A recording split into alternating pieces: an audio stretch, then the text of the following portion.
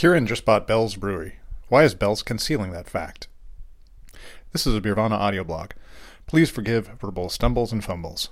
And when you're done listening, consider a tasty pint from one of my partners, the Guinness Brewery of Dublin, Ireland and Baltimore, Maryland, Freem Family Brewers of Hood River, Oregon, and Rubens Brews of Seattle, Washington.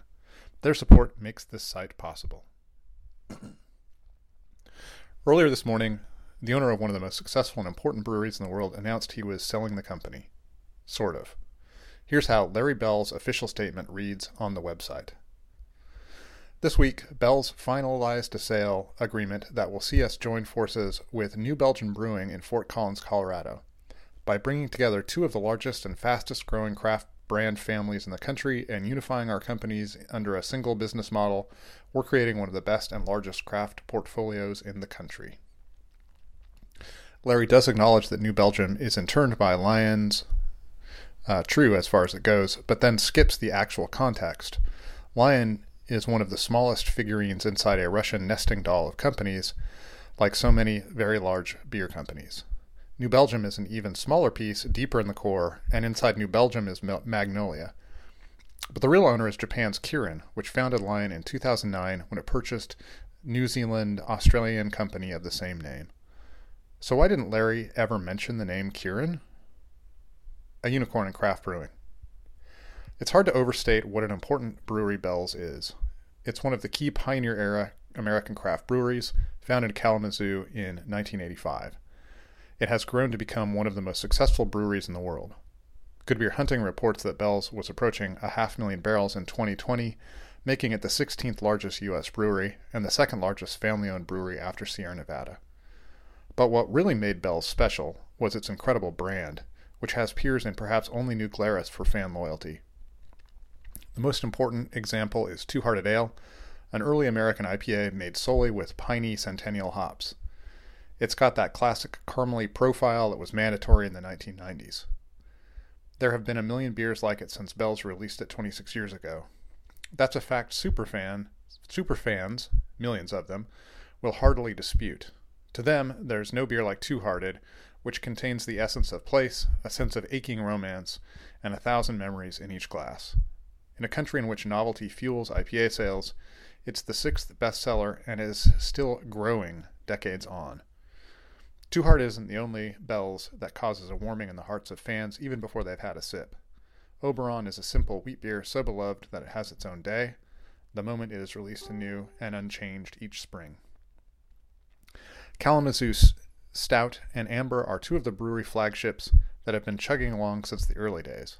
No brewery in the U.S. has this kind of sustained success on the chassis of a 1980s, 90s brewery. It's a unicorn. If you wanted to understand the brand in context of beer, study Bell's closely. Very few breweries have ever produced one as strong as Bell's. Larry has been the brewery's avatar since day one.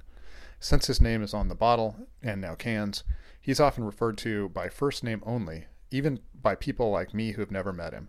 If you're talking craft beer and you say the word Larry, people know who you mean. He's always been the guy who vouches for the brewery, the marker of authenticity. The whole thing is a package. The beer, the state, the brewery, the owner. It's why, when the time came to announce the sale, it had to come from Larry. The most valuable property in craft beer. A few years ago, it looked like Larry's plan for transition would keep the brewery in the family.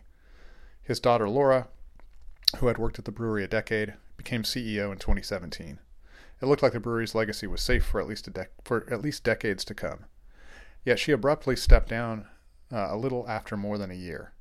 In his announcement today, Larry also mentioned that he'd be retiring almost immediately and would be gone in a couple months. In short order, no Bell's will be associated with Bell's.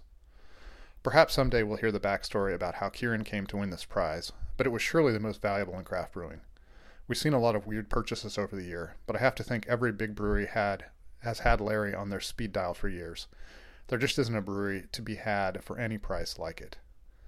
But that's exactly the contradiction that lies at the heart of this sale, and the reason Larry's announcement seems so odd. The beer doesn't make Bell's valuable. As much as its devoted fans will dispute it, there are a lot of breweries making great beer.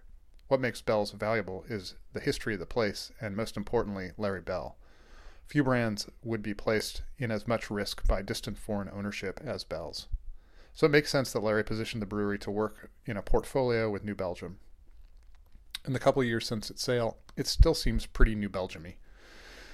It's another important legacy brewery that has managed to buck trends and find a second wind in IPAs. And sometimes these things do work out. The two owners of Pilsner Urquell have managed to keep the old brewery doing the same thing it always has. Yet anytime owners sell a brewery, they transfer power and all that goes with it to the new company. We have no idea what Kirin will do with Bell's.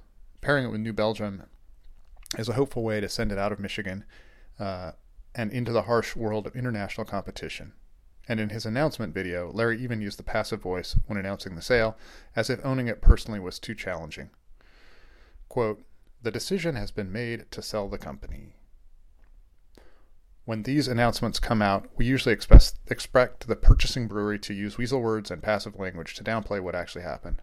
It's in their interest for customers to believe everything they love about a brewery is fully intact. I feel differently about this one.